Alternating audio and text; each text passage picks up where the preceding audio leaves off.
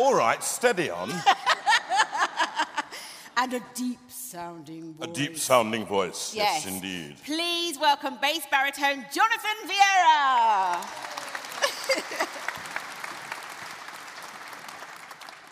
Why are you looking at me like that? I don't know. I'm just thinking, we could have a bit of a chit-chat, Now, is this the first time you've been here in the Great Hall? Oh, no.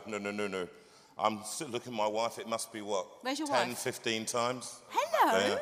Yeah, she's at the back. So, everyone, yeah. Jonathan's wife's in the back. She's at the back. She's the good-looking one, okay? Yes.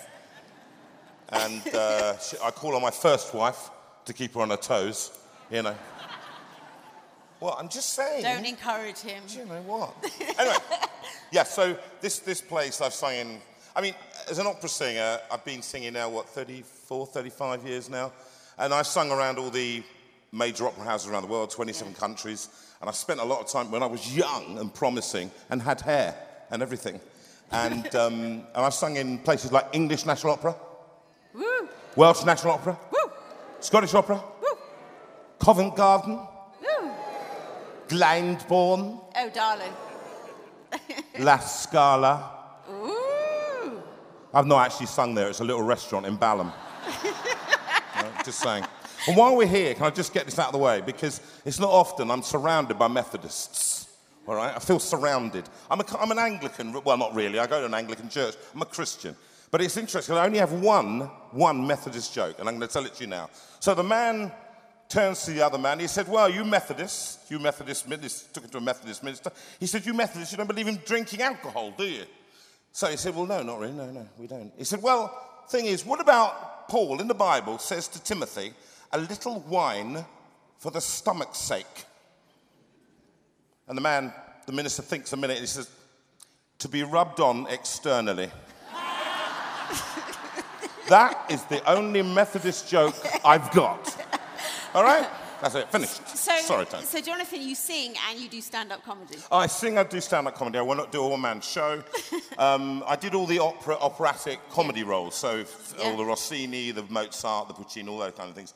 And that's what I became a specialist in doing, the very difficult stuff called patter. Things like Gilbert and Sullivan, but in Italian, Czechoslovakian, German, Russian. That's how I became it. And then I developed a one-man show that went alongside, and a recording career that went alongside that, and writing books and things like that. So you've been saying 35 years. That's a long time. Not many people stay in one career and it lasts for such a long time. Why do you think you've had that longevity? I think, actually, I realised that there was really, I could do something well. At the beginning of your career, when you're young, you go and I studied really hard and went to all the conservatoires, the universities and all of that. And they train you to a certain degree, and then they push you out. And they say, off you go, see what you can do. And you think you've got to throw a lot of mud against walls and hope that it sticks. And what I ended up doing is realising that I was good at comedy. And somebody picked up that I was good at comedy. And I thought, OK, I'm never going to be the romantic hero, am I? Steady on. And but that's the truth. And so it was always going to be that. And then I had longevity in the voice. I learned to sing, so I made sure that my technique for singing was good. And that people were pleased with the way that I sung. I worked a lot, an incredible amount on the voice. So Finding Your Voice, the book? Finding My Voice, which is the book. Name of your book. Is that sort of what it's all about? That was true, but it was also about my journey from... My parents came from St. Vincent in the Caribbean in 1952. And I'm from a mixed-race family, and it was difficult growing up in just not far from here, in Harlesden, Willesden, just up the road. And that's where I went. I went to school in Kilburn. I'm a Londoner, all right? And going into opera as a person with a brown skin was not normal. Yeah. And so I had to find a way that was different, and I had to climb, I'm telling you, bigger mountains. And at first, I remember one person saying, I don't know whether we can cast you. You're a bit dark, aren't you? Oh, really?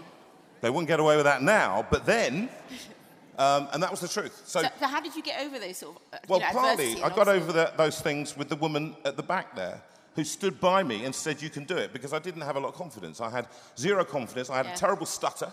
I had to stutter, absolutely, and it was really difficult for me to get. That was that kind of stutter. And so I had to find a way of being someone else. We've got to wind it up and start singing. But quickly then, did your faith help you with that as well? I mean, you know, I was listening to what you said, and actually a lot of people, they ride on that thing where they're not sure about faith. And they say, you know, intellectually, can I assent to that? Jesus, what does that mean? Well, this building here, right here, it stands as a cathedral to Methodism. And the methodical way, that's why you're called Methodist, the methodical way of looking at who Jesus was. And Charles Wesley himself, I'm going to sing one of the hymns later on. Charles writes, and in 1737, he sees the magnificence of the Jesus that's in the Bible, and he becomes converted because of that. And that faith for me was where I found probably just after I left home. I was brought up in a Christian home, but I knew the Bible, and I knew about God, but I didn't feel I knew God. And it was after meeting Sue, seeing the bigger panoply of the Christian world. And I've traveled the world. I've met presidents and kings because of what I've done. And I've seen the vastness and wonderful things of different people, different races, different groups of people, even people from Liverpool. You know, Don't encourage him. I'm just saying. Don't encourage him. But listen, Jonathan, I've got a last one. You've got to sing. I want you to stop talking because you need to save your voice. Sing. Okay, and you're going to be singing How Great Thou Art. I'm going to sing, the first thing I'm going to sing to you is How Great Thou Art. I got very ill, nearly died in 1989. You'll find out viral encephalitis, went into a coma. And when I came out of the coma 3 days later, which was miraculous, and the doctor described it as miraculous, I wasn't involved in it. I came round, and about 3 months later, my vicar asked me to sing a song, which became then the Songs of Praise. I did about 35 programs, something like that, and various series all through the 90s and the 2000s. And that's, in a way, my ministry started and my career took off from there. I don't know about the career, but in fact, my walk with God has been, you know, difficult sometimes. But in fact, this song tells the whole story.